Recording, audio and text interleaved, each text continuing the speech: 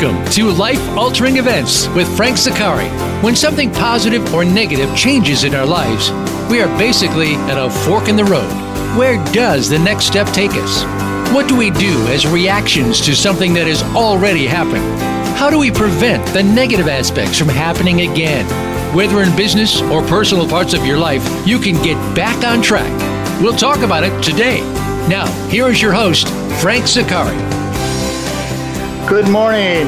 My name is Frank Zakari, and you're listening to Life Altering Events on VoiceAmerica.com Empowerment Channel. Well, ladies and gentlemen, there's no news here. The entire world is experiencing a life-altering event at the same time.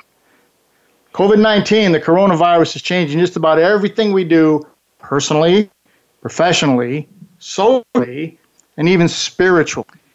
As we make our way out of this worldwide crisis, who's going to thrive and who's going to flounder? We're all hoping for things to go back to normal. That's not going to happen. We're going to have to find a new normal. Finding this new normal take extraordinary leadership from inspired to do the right thing the right way. Some people we never expected will rise and take that leadership mantle, while others who should have stepped won't. These real leaders will get us through this crisis. Maybe one of these leaders is you. Remember this, ladies and gentlemen, you're never too late to have the life that you want and you deserve. Now, how has this crisis altered your life? How are you determining and finding your own normal? If this crisis is giving you a life-altering event that can inspire others, visit the Life Altering Event page at voiceamerica.com, click on Email the host, and tell me about this event that changed your life. We will review it for content, and if it fits, we'll use it in a future broadcast. Let me share your story with the world, ladies and gentlemen. Well, today we're talking about leading during a crisis. Now, we're in the midst of this Corona-19 crisis. Now, I recently read a quote from Daniel Coyle's book, The Culture Club. And I'm going to quote here. Every organization and culture faces times of crisis. The difference with high-performing cultures seems to be that they use a crisis to crystallize their purpose. That's the end of the quote. Ladies and gentlemen, the best leaders and the best organizations prepare for crisis in advance. They may not know this will be, but they have contingency plans in place. This allows the best leaders to press the reset button at the first sign of a pending crisis. Now, this statement by Mr. Coyle is more important now than ever. The world's in a state of fear and anxiety over this virus. When it's going to be over? When are we going to be able to go back to work? When can we get out of our... Rational thought is replaced by fear, which is linked to modern mentality. Every media outlet is giving us a minute-to-minute update on the virus. Now, depending on what news you listen to, the information is often contradictory. What we all want is some sort of stability, but we're not getting it. When fear and emotions are high, intelligence is low. Now, most of our businesses are closed. If we're lucky, and we and our staff can work from home. Social distancing is a word I never even heard of until last month, is now a standard component in every conversation.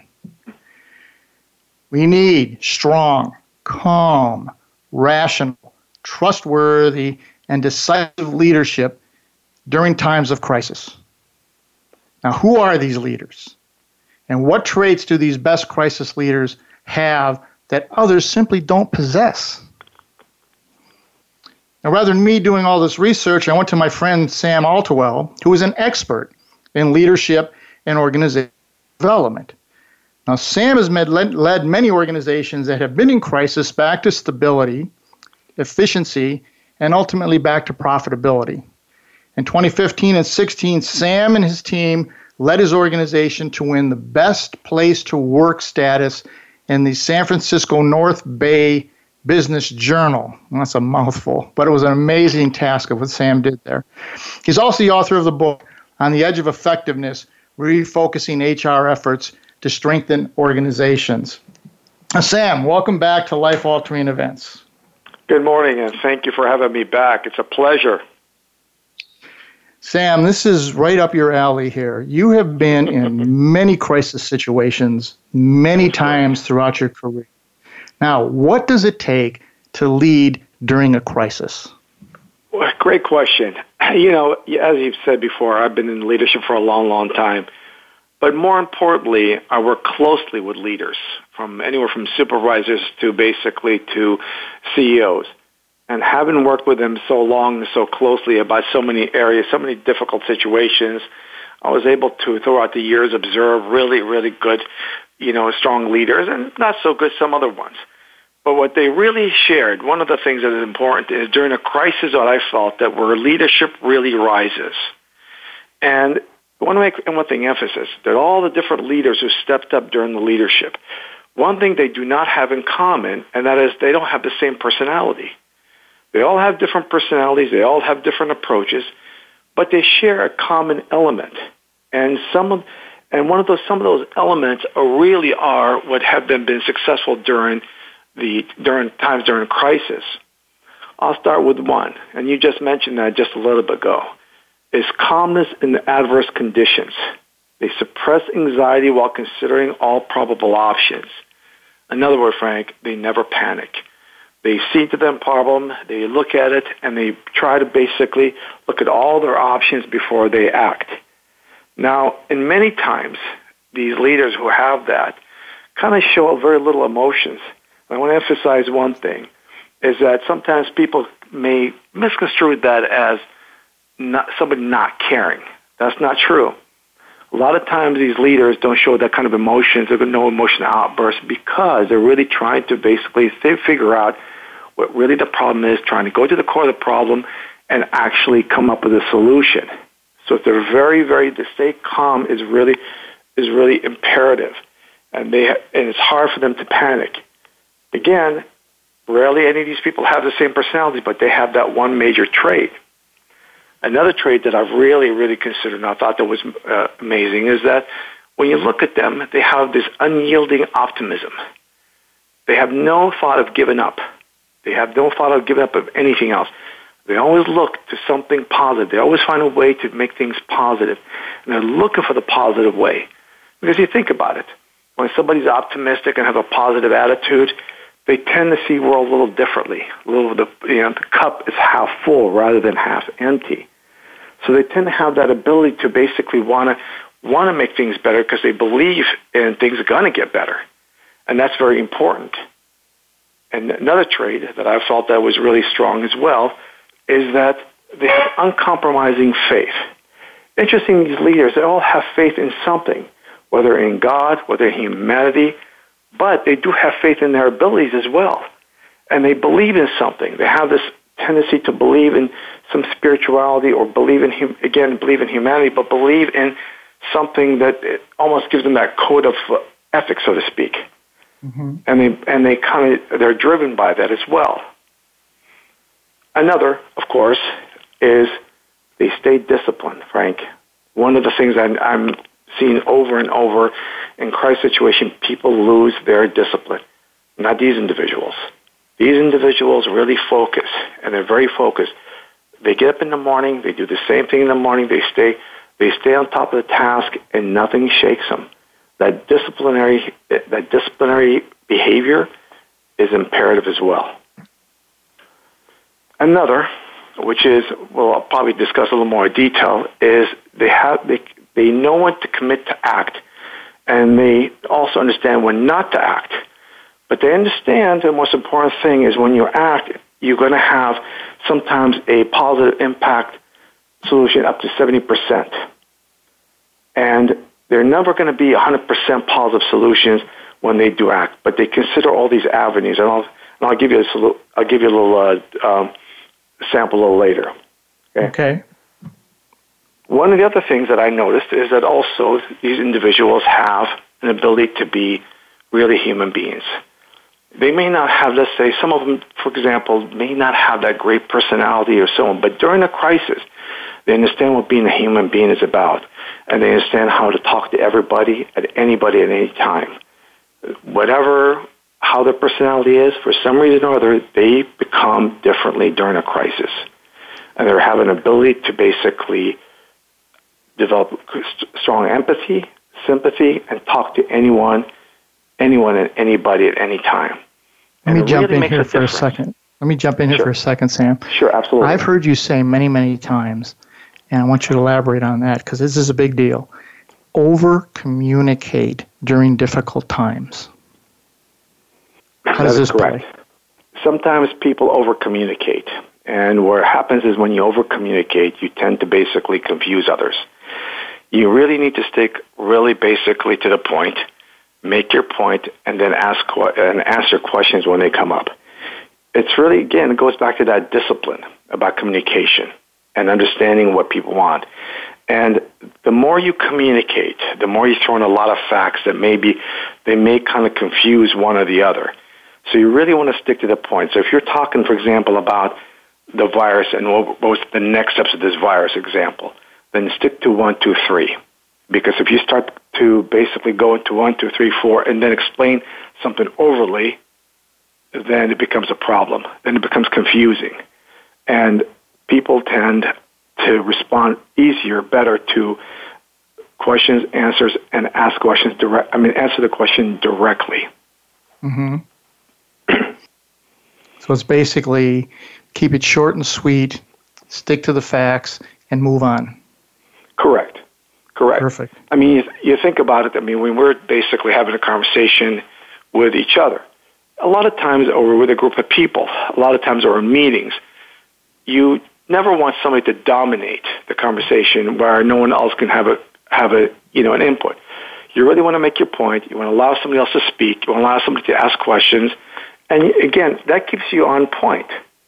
And instead of over-explaining something, if you're over-explaining something, chances are you may not be confident about the topic, and that may come off that way.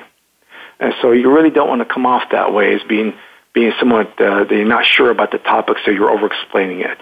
You really just want to explain it from a 1, 2, 3 bullet points, and take questions and answer questions as well. Perfect. Okay, I'm sorry. Go ahead. No, absolutely. Going back to the commitment to act or not to act when it's only 70% solution. This is one of a really important topic because I would say important element. A lot of leaders, when you accept leadership, you accept decisions that you're going to have to make. And those decisions you make are going to impact people. They impact others. And you're hoping, of course, and you're planning on it, that it would impact everyone in a 100% positive way. But that's not the way life works. And that's not the way crisis works. You're going to have to make decisions. The leaders have to make decisions where it's going to hopefully going to impact the majority in a positive way, and it's going to impact some negatively. I'll give you an example of that, and this recently happened. The mayor of San Francisco, she shut down San Francisco during this crisis. And that decision, I don't think was very easy. I think it was very difficult. But if you think about the negative impact of that decision, was basically, people stop working, businesses are not moving, people are not making money. On the other hand, the positive impact of that decision is, she might have saved a lot of lives, a lot of infections who basically did not spread, and now San Francisco and actually California has some of the better numbers from an infection rate. She took action when it's really needed. And that action right there gave her the ability basically to, when you look at that from a kind of a big scale, of a kind of a macro level you're looking at, you say, wow, well, the decision was basically the majority of people were impacted positively. There was some negative impact. That decision happens every day, not necessarily in a crisis situation like that, but happens a lot in leadership. And you're faced with a lot of times with a lot of decisions that way. So when you make a decision, you have to commit to that decision and say, you know what, I know it's going to impact the majority in a positive way. I have to accept the fact that it's going to impact others in a negative way as well. And unfortunately, that decision has to come by leaders. When you accept leadership, that's one of the decisions you make. Now, we have both, Sam, done turnarounds of failing organizations. And one of the things that I've heard over and over and over is people get paralyzed with fear in a crisis. They need more. They need another report. They need to see more data. They're always wanting something more. What do you say to those folks when you constantly see this give me more data people? That's a great question, actually. There's another part of that element is basically know when to act and when to not act. There are times when, I will say, start with this one, where there's something happens and many people are pressuring the leader to act, and they're forced leadership to act just so they can basically calm everybody down. And the act may be kind of frivolous, in a sense, where they need to really kind of stop a minute, slow down a minute, and actually kind of look at the core of the problem before they act. In that case situation, they have to have a lot of communication with the others to show them that they're working on it and they're doing something about it. And I think, for example, I'll give you an example, our governor is doing that a great job with it during this crisis. The question you have to ask is whether some of these people who will keep wanting data and data and data, well, these individuals have to, at some point, again, goes back to this, you have to come up with this decision. You're not going to have every data possible. And again, it goes back to that 70%, 80% kind of a majority versus 80-20 kind of a ratio where you have to act. And what I say to these leaders that you can't take too long. You're never going to have enough data. You're never going to have this. You're going to have to work on what you have. For example, many lawyers, when they work on cases, they're working what they have. When you're going to court, you're working with basically on the evidence you have, the facts that you can't make up evidence, you can't make up facts. You go what you have and you do the best you can with it. And so, while data is very important to have, it is, but sometimes you have to really kind of ask yourself a question, am I really taking too long here? Am I basically not acting? And I'll say and many times yes, because you really have to basically at some point make a decision and act. And even because, and I say for those people who are doing that, is that there's a little bit of fear from them to do so, because they want that 100% positive impact to others, but unfortunately, they have to see the reality is that your decision is never going to be 100% positive impact. It may be 60-40, it may be 70-30, but you still have to act. And the thing we found there is once you make a decision and you start acting based on the best available data, it's like, I've heard you say it, it's like setting the sailboat out, and now the boat's out, and you can adjust the sails as we go along. That decision doesn't have to be forever. It just, let's get something started. Is that right? Absolutely right. Because once you get something started, you're always adjusting during the way. If you look at anything you implement, you don't just implement it and walk away from it. You have to see it through from the beginning to the end, and you have to constantly see where there was status of it. Are you going to the right direction? Do we need to switch directions and everything else? And really, it's basically, it's just managing process. And when you're managing a process like that, you have to stay on top of the process all the time. The data may change. You're absolutely right. And that is an area where you basically start changing directions.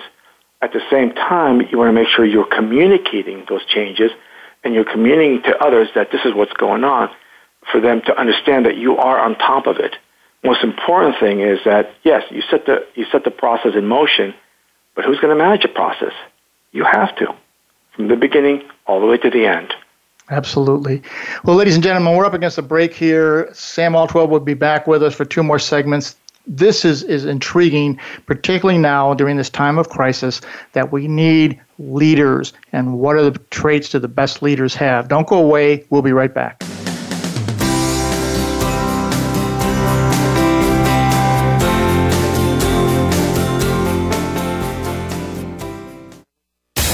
Find out what makes the most successful people tick. Keep listening to the Voice America Empowerment Channel. VoiceAmericaEmpowerment.com. Book Frank Zaccari as the motivational speaker at your next event. Frank is a dynamic, entertaining, and fascinating storyteller.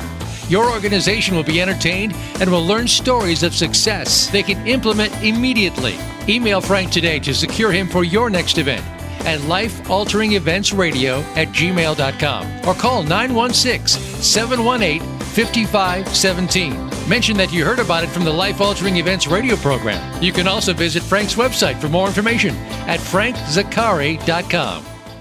Frank Zaccari has written 5 books spanning a range of life-altering events and how to handle them. When the Wife Cheats is about a man with 2 young daughters handling the devastating loss of a cheating wife. Inside the Spaghetti Bowl is about how one family stays together through both good and bad. 5 Years to Live follows a couple through life after a tragic accident, recovery, and prognosis. From the Ashes is a turnaround management success story about the University of Washington volleyball team. Find the books at Amazon in print, audio, and Kindle formats and at frankzakari.com. Multiple studies show us that the vast majority of people are disengaged at work. A Gallup report stated that 2/3 of American workers are unhappy and 15% actually hate their work. That means that 81% are not engaged to work for a common goal. Frank Zakari and his team have programs to help you change this dynamic and create a collaborative and high-performing organization. Visit frankzakari.com to set up an initial consultation today. Find out what makes the most successful people tick. Keep listening to the Voice America Empowerment Channel. VoiceAmericaEmpowerment.com.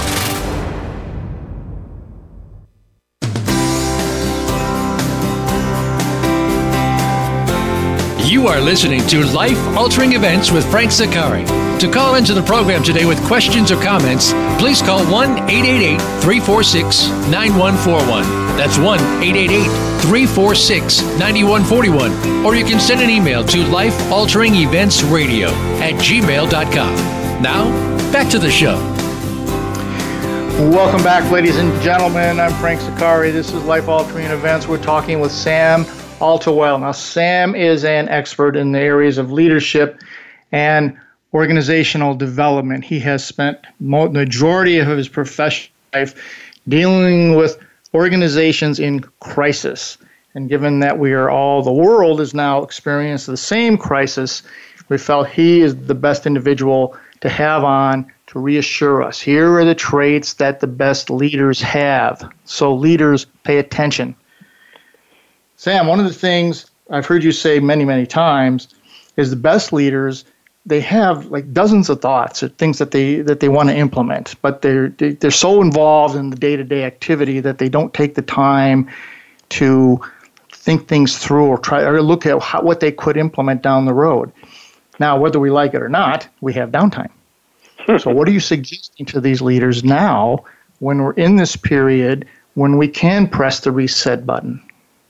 I start with take advantage of this time. One of the most important things. In fact, I posted an article, or not an article, excuse me, a post on LinkedIn asking other professionals, what are you doing during this time? One of the most, we discovered, obviously, we have more time than we expected. Most people thought we're going to go back in 2 weeks and everything is going to go back to the normality, but we know that's not going to be so. So the question is, what do you do with this downtime? Do you just watch Netflix, or do you actually make the best out of your time? We always complain during work, everybody, we don't have time for these projects. We don't have time to brainstorm. We don't have time. Well, now you do. You really do.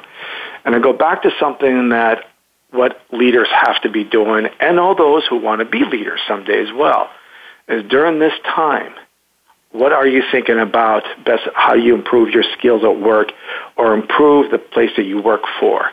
How can you improve your department, your company? How can you add value to it? These are some of the questions you'd be asking yourself working with any organization. Am I doing the right things right now? Could we be better? Are our processes, good enough, or do they need improvement? Processes always need improvement. We know that. Things can always get better, and you can always add more value to the organization and the people. From my perspective, of course, being in HR, my customers are employees and leadership. And that customer base I'm always conscious about my customers. And so I think about, how do I make life better for them? And what do I do during this time? My suggestion, of course, is to always make sure you're still in contact with your staff, and you still have meetings, and you still do the things you do, and have a brainstorm meetings. One of the most important things that works during regular hours, so to speak, or even off hours, which I think would probably be better now, that you have time to really brainstorm some great ideas on how to be effective and how to be efficient in your processes, and how do you do things better. And nothing better than empowering your staff to do this. Given your staff, let them run with the ball. Let them come up with some great ideas. Now, I want to emphasize one thing. There's no such thing as a bad idea. There's just some ideas that don't work at the time. That doesn't mean they're bad. They just don't work at the time. But nonetheless, bring them to the table. And for leaders, they should be leading that part. I will say that. Lead the part. Make sure that you contact your staff. Make sure you empower them. Make sure you do the things you need. And for staff, and even for those who want to be led, don't be afraid to talk to your leader. Don't be afraid to approach your leader and say, why don't we do this while we have some downtime? I'm sure he or she would appreciate it. I think so. I know somebody came to me and said, remember, Sam, that project that we had lined up, we never got to it. We should do it now. I'll think, wow, yeah, that's a great idea because I completely forgot about it. Those type of situations, you need to be active. And most importantly, you need to keep your skills and your, more as well as sharp. To do it, keep on doing it. But think about how you're going to basically improve your organizations. When you go back to normal work hours, and I'm going to say normal because we don't know what normalities are going to be like, you have to basically see how all this is going to impact the work, what things are going to be different, how are going to be more efficient, and more so on how we're going to do our job better to help the organization thrive. Now, the focus for me, as you know this, and I've always talked about that, always focus about improvement. Continuous about improvement, because you never get to a point where you can't improve something. So that mindset should be there today as well, as much as it should have been there yesterday. And if we're not basically involved in that, we're not thinking that way, well, we're going to fall in complacency. Once you fall in complacency, you fall in mediocrity. And that makes you an ineffective leader.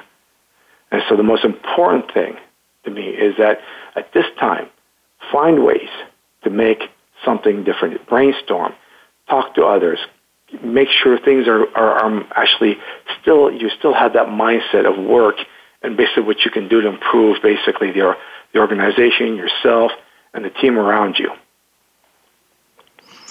Absolutely true. Great points.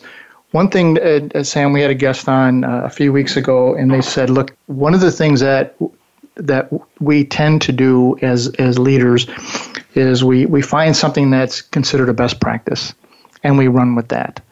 And we know we should adjust, don't. And so many times we're not looking for what's the next practice, what's going to take us to that next level. I've heard you talk about that. Would you elaborate on that a little more? Yeah, that word best practice, it kind of always makes me a little kind of, laugh a little bit. Not in a bad way. I just think, because I think one of the things that we really, best practice doesn't always work for everybody.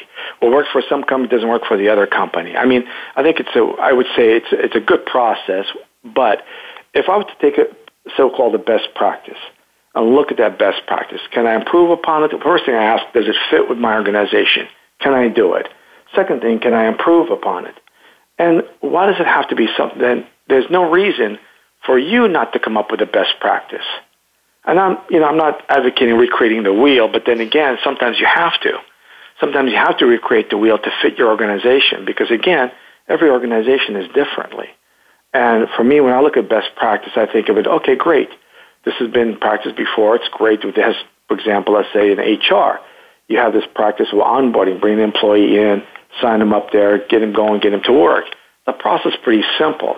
Okay, now, does it work is that onboarding process the same for everybody? No. I've seen many practices have been much more efficient in terms of maybe, let's say, online as far as speed concerned. On the other hand, I've seen ones that are basically a lot more personal, a lot more this, that has a lot more positive employee relation aspect of it. So best practice for me, I always look at what's best for the organization. And if you have to create your own best practice, then you do so. And I'm going to look at something. Does it fit with my organization? Does it fit with the culture of the organization? Can I implement this, or can I even improve upon it? That's a great point. When you mentioned on this continuing improvement, which is a topic you preach about a great deal of time, It made me think of a number of organizations that I've worked with, and they get to a point and then they become satisfied, and then they want to milk the product or solution, and rather than finding that continuing improvement. And at this time, where we have time, showing customers and your employees that we're doing things, we're taking these steps to get better, to improve in these areas, and as you mentioned, sending it out and communicating it. Because one of the things that I think we've both found in doing turnarounds is your staff and your customers are going to remember. They're going to remember what you did during the hard times. Mm-hmm. That's and that will, true. Good. Run with that. I'm sorry, continue. No, go ahead. Run with that, Sam. That's absolutely true. They remember. Somebody once said to me, "It's like anyone can lead on good times. Anyone can sail a ship. Can sail a ship when the water is basically, very calm. But when the water is basically, when you have a stormy weather, how do you sail that ship? How are you going to be the captain of that ship? That's really the key right there. And that's not hard. That's hard to do. But you're absolutely right. People remember during the hard times. People remember when you turn something around. Even if you had a couple of times when you're not, let's say you didn't have a great days, they're going to remember the time when you turned something around, and that's really, really big, because they felt the tightness, they felt the anxiety, and then somebody comes along and that person made a difference, and that's what they remember. And what I've seen is organizations who, and do that all the time, have customers that don't ever look for another alternative. They just know you're there, you were there in the good times, you were there in the hard times. I don't need to look for anybody else. Same with employees. Is that what you think? I see that a lot.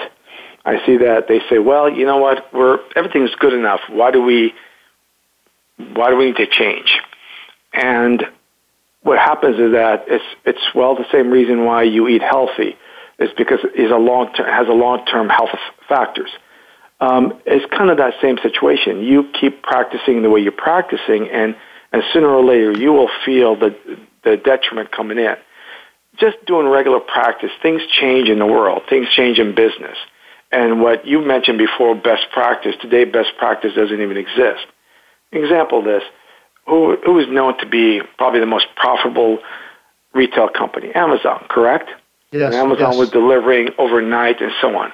Right now, Amazon is having a great deal of trouble. They cannot deliver. They cannot bring in products. They cannot do what they can do. That best practice of Amazon, what worked prior to COVID-19, it's not working now. So I'm sure Amazon's probably doing something about it or thinking about the next steps, because right now that's not working. And things like that change. They change your practice. They change your so-called normality. And you somewhat have to be prepared for that. I mentioned this in my book. I talk about layoffs. One of the things that I hate to do the most. I've been through it. During a bad economy, I laid people off, and I hate it because it's one of those things that you're letting people go that really don't deserve to be let go. Yet we know, we've seen history that, economy up and the economy's down. But what are you doing to make sure that when the economy's down, that you're basically having to cut that contingency plan for it? And you mentioned contingency plan earlier today, and I thought that's the first thing I thought to my head, because I always talk about a contingency plans. That contingency plan goes with that mindset of always improving. Because if you improve things all the time, then that's part of your contingency plan as well. Is that you're gonna overcome some of those obstacles that you wouldn't have, let's say, back in 2008, and now we're facing them again. That's always been a crisis thing. I was in the Air Force, and I worked for a colonel who would have so many what if meetings. Okay, he would come in and say, "All right, this is the situation. This just occurred. What are we going to do?" Correct. All right, and he was constantly putting things out there just to make everybody think. And then once you get that, you break that static mindset of individuals and they start thinking, more and more ideas come out, as you mentioned earlier.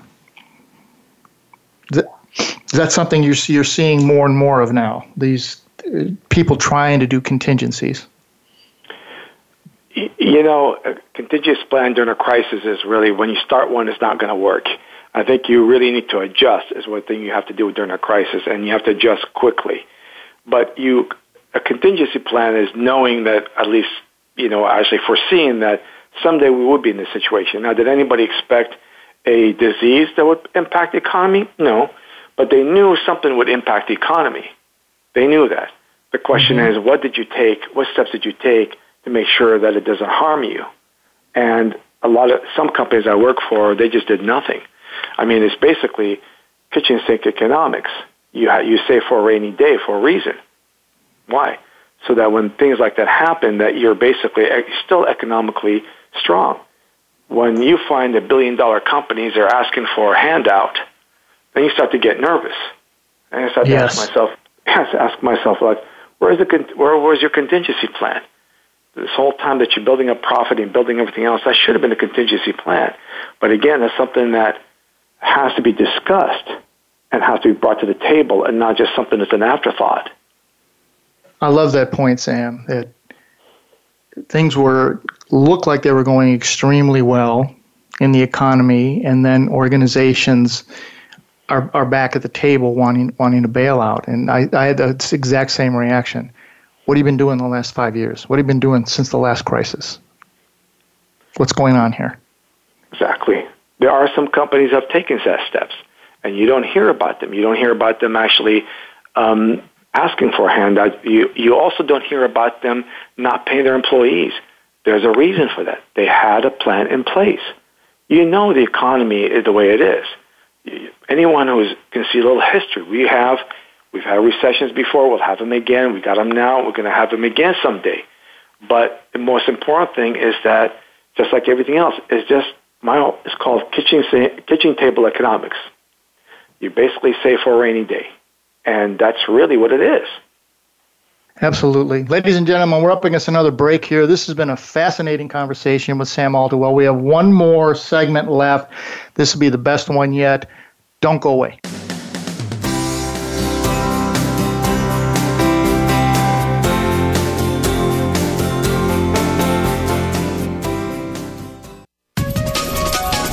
Live up to your fullest potential. This is the Voice America Empowerment Channel. Book Frank Zaccari as the motivational speaker at your next event. Frank is a dynamic, entertaining, and fascinating storyteller. Your organization will be entertained and will learn stories of success they can implement immediately. Email Frank today to secure him for your next event at lifealteringeventsradio@gmail.com or call 916-718-5517. Mention that you heard about it from the Life Altering Events radio program. You can also visit Frank's website for more information at frankzaccari.com. Frank Zaccari has written 5 books spanning a range of life-altering events and how to handle them. When the Wife Cheats is about a man with 2 young daughters handling the devastating loss of a cheating wife. Inside the Spaghetti Bowl is about how one family stays together through both good and bad. 5 Years to Live follows a couple through life after a tragic accident, recovery, and prognosis. From the Ashes is a turnaround management success story about the University of Washington volleyball team. Find the books at Amazon in print, audio, and Kindle formats and at frankzaccari.com. Multiple studies show us that the vast majority of people are disengaged at work. A Gallup report stated that 2/3 of American workers are unhappy and 15% actually hate their work. That means that 81% are not engaged to work for a common goal. Frank Zaccari and his team have programs to help you change this dynamic and create a collaborative and high-performing organization. Visit frankzaccari.com to set up an initial consultation today. Live up to your fullest potential. This is the Voice America Empowerment Channel.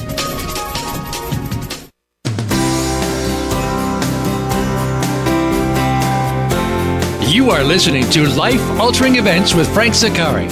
To call into the program today with questions or comments, please call 1-888-346-9141. That's 1-888-346-9141. Or you can send an email to lifealteringeventsradio@gmail.com. Now, back to the show. Welcome back, ladies and gentlemen. We're going into our third segment here with Sam Altawil, who is an expert in leadership and organizational development. Sam has worked with leaders throughout organizations his entire professional career. And one of the things he's been explaining to us is that great leaders rise during times of crisis. And great leaders have certain traits in common. And that's what we have been talking about here. Now, in the last segment, we ended talking about the business cycle and that crisis and downturns and recessions, they're normal. They're going to happen. And it's part of being prepared. That's what you're a leader. That's what you're supposed to be doing. We've been through these before, and we're going to get through this thing. And just in the last 19 years, we've had 9/11. We've had a financial meltdown, the collapse of the housing market. This is our third major recession. We've seen corporate outsizing, trade wars, and now we've got this COVID-19. And every time we face a crisis in the United States, there's a groundswell of patriotism that we're going to get through this when we pull ourselves together. Sam, what does that patriotism mean during a time of crisis? It's a great question. It's for the longest time, and especially during this time, I notice it the most, how people are coming together or people not coming together. And I think in many times we think of patriotism as that, well, just saying I support the troops or putting the flag in front of your house and during the 4th of July, etc., that's enough of being patriotic. Not true. Patriotism is basically doing what's best for the nation over yourself. And this is a time when I felt that this topic is important to talk about because I've noticed many things that I thought, wow, this is just unpatriotic, just unselfish. And things like hoarding food and toilet paper and just bad behavior in such a way that people were not considering others, especially like you have the elderly, you have the disabled who really need the same thing you need and not considering your fellow man. Back in World War II, if you can really go back there, the nation called for assistance from everybody. And there was this huge country helping from anywhere from women working basically in factories building planes and ships to recycling materials to making sure there's no price gouging and actually doing other things like that during the time, and not to mention the celebrities were involved in other ways to help support the country. The country came together, and that's one of the most important things that I saw in that history. And it's really remarkable what they all done. When you really read about it, you find all these remarkable people did a lot of things, especially I think the women in labor have done tremendous. Yet today, unfortunately, I have to say that I've seen a little bit disheartening when I saw individuals that are not only, besides the fact I said hoarding food, but they're not following basically government guidelines on social distancing and other things that would basically be best for everyone else. They're doing things where they've taken up time for the police, the fire department, and so on, and which during this time these individuals really have a hard time and they have to stay focused. And all because some of them are basically just thinking themselves. And really right now is the time to not think of yourself. You think about what's best for the nation and best for the people of the nation. If we have to quarantine for another month so we can get back to somewhat work in the near future, then so be it. Whatever's best for the nation. Unfortunately, there has been people today, and I've seen them in various, whether it's news or people I knew, they would try just to violate that and for the sake of fun. And that is unpatriotic. To me, you really have to think about the nation's as interest first before your own.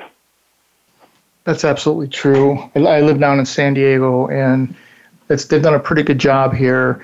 They've closed the beaches. They are trying to keep people away. And down here, there seems to be a very good effort. And then we read about other places where they kept the beaches open, people coming to various religious services. And let's be smart, folks. Let's be smart. This is time, I've heard you say this multiple times, put politics aside, support the experts who have the facts. Turn off the news, turn on your imagination. Elaborate on that. You know, you said earlier today about the news being sometimes, well, whoever you hear, you get mixed messages. You do. People are drawn to the news a lot because a lot of times they're looking for signs of hope to get back to everything else. And the reality is that if you watch the news once a day, a half hour, you got everything what you wanted today. But you really have to continue with your life. You watching the news all the time, it's not going to make anything go faster. I've got to tell you that right now. If anything else, it may depress you because sometimes they show you the negative before they show you the positives, things that happen in the world. The reality is that this is a really time to basically think what's best for everybody else. Think about what's best for, for the nation, and that is not to be selfish, not to hoard things out. When stores and have to limit items to compensate for people's action, that's when you know things are bad. Okay, we're not short of food around here in the United States, but when you have to tell people that you can only buy so many eggs, that's because to make sure that people don't go out of hand. As you mentioned, parks have been closed. I've seen basketball hoops have been taken down because people keep violating to go out there and play basketball with their buddies. Okay, these are little things like that that make things just prolong our efforts to get back healthy. And that's really what it is to get back healthy. And so for myself, I look at this and thinking, okay, guys, think about what's best for everybody else. Think about what's best for the nation. The sooner we do this, the sooner we get back healthy, the sooner we get back to what you enjoy. But thinking of your interests, it's not productive. Absolutely. Now, we've seen for the last month or so a lot of negative, but you told me, Sam, that you're seeing an awful lot of silver linings during this quarantine. What are you seeing that's very positive that gives you hope? I'm like every situation, almost every situation in life has a silver lining, and I'll say almost. And even this situation does it. I've seen things that I probably haven't seen in a long time or probably never seen. And I've seen things where, people have learned to appreciate, have risen. Little appreciations. People have learned to appreciate many different things and it basically from people, from others, just the things that they do normally every day and not take for granted. They've learned to appreciate that. Creativity has risen. People have been so creative in so many ways to not only how to spend time with their families, how to entertain their families, how to educate their families, how to basically do the things that they need to do and keep a positive mindset. They've really been really great. I mean, one thing I have to say that some of the humor that came out of this thing has been really funny just because people are trying to be creative and trying to be positive. Those are really, really great. It just shows you that people are not giving up. People are just trying to do their best to overcome this. And again, that goes back to being very patriotic as well, I think. Cooperation has risen. People are cooperating a lot more than before.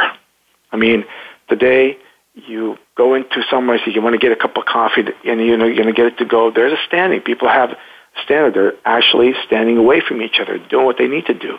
I've seen basically an elderly woman bagging her groceries where somebody came in and helped her out so she doesn't stay there too long. And so there's a lot of cooperation been affected, and people have just learned how to kind of give and take.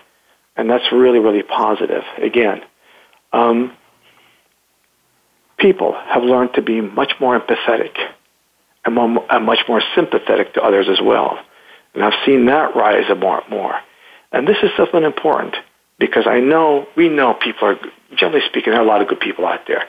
And we know that exists. Mm-hmm. But during this time, it just surfaced, and you can see it, and you can hear it, and you can see it. And that's really, really beautiful. Arguments about trivial matters have reduced. Politics, religion, whatever things that people normally argue about, especially politics, I think that has probably dropped significantly, and that probably made me happy. Because I don't know about you, but sometimes when you turn on social media, you turn on the TV, and it's always this negative thing with the politics, one person saying another thing, that has dropped quite a bit. Still exists a little here and there, but it's dropped quite a bit, and I'm really happy about that. So, that's a lesson to learn. We don't need to have that, even when we get back down. We don't need to have that all the time. You can live without the trivial arguments about politics. When the voting comes in, you know who you're going to vote for, everything else, you know the issues, stick to the topic instead of just this badgering back and forth and creating more drama. So I'm very happy to see that is reduced quite a bit. And those are all great points. One thing I've seen from leaders and the best leaders are doing things to help. The chairman of the New England Patriots flies a jet over to get material to bring to hospitals. Mm-hmm. I can't tell you how many people I know that are sewing face masks, and they're bringing them and dropping them off in front of the medical centers and the hospitals. Correct. Correct. And I was seeing leaders in my old hometown, Buffalo, where I grew up. There was a pizza place, and the owner there and the leader there said, people aren't coming in because they got to stay away. So we've got this dough, we got this material, we're going to make all these pizzas, we're going to deliver them to the hospital. That is absolutely those correct. Kind of and things. The Patriots, in fact, sent over 30,000 masks to New York, and I remember seeing that article. And as one could say, they lived up to their name. Did they not? Absolutely. Absolutely. There have been a lot of things like that, and I wish they would show it even more. This is stuff that you want to see in the media, is those people are doing the things that they're doing. And I personally did know people actually making masks, delivering them, helping others as well. You're seeing this, and this is the beautiful part about it, you're seeing this from regular people, everyday people, which is wonderful. Some leaders have taken, and I'm glad to see this, have in the political world have put their bigotry aside and actually work together. No name calling, no finger pointing, just straight working together to overcome this process, to overcome this whole thing. And that's been positive as well. One of the things I said in the outset was leaders in a time of crisis come from places you don't expect.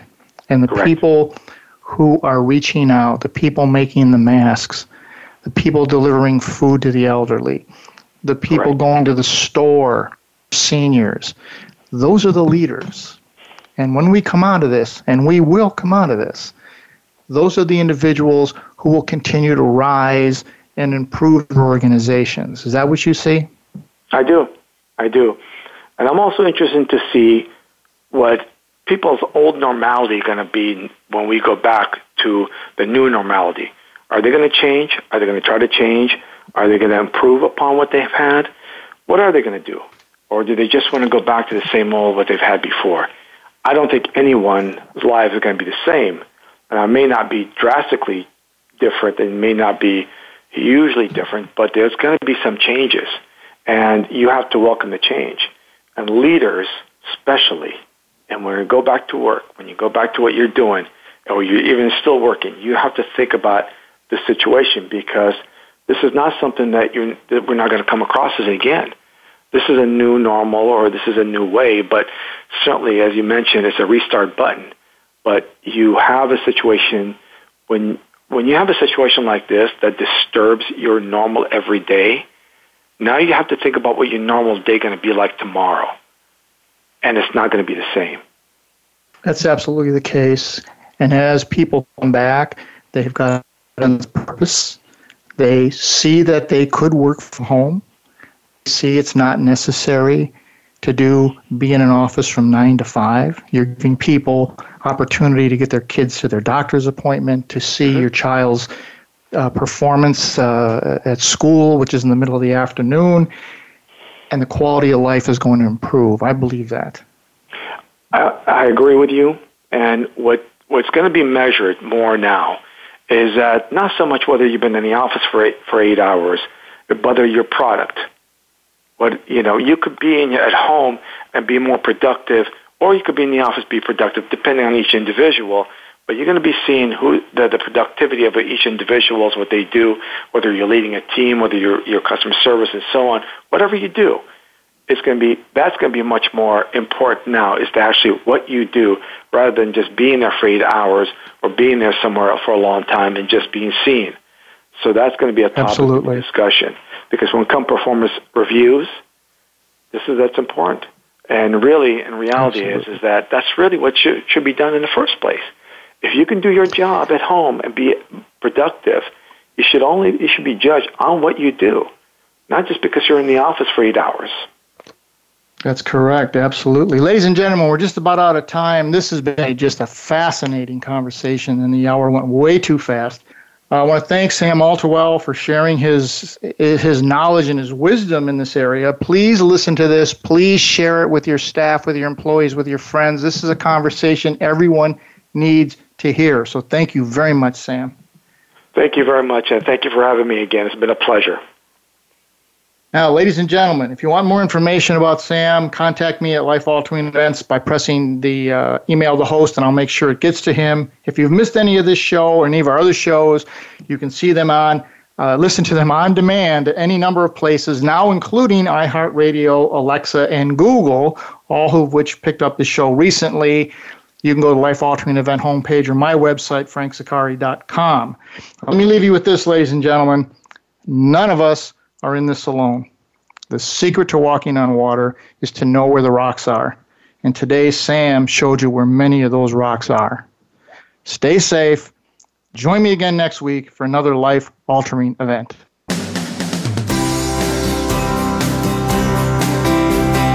Thank you for tuning into Life Altering Events.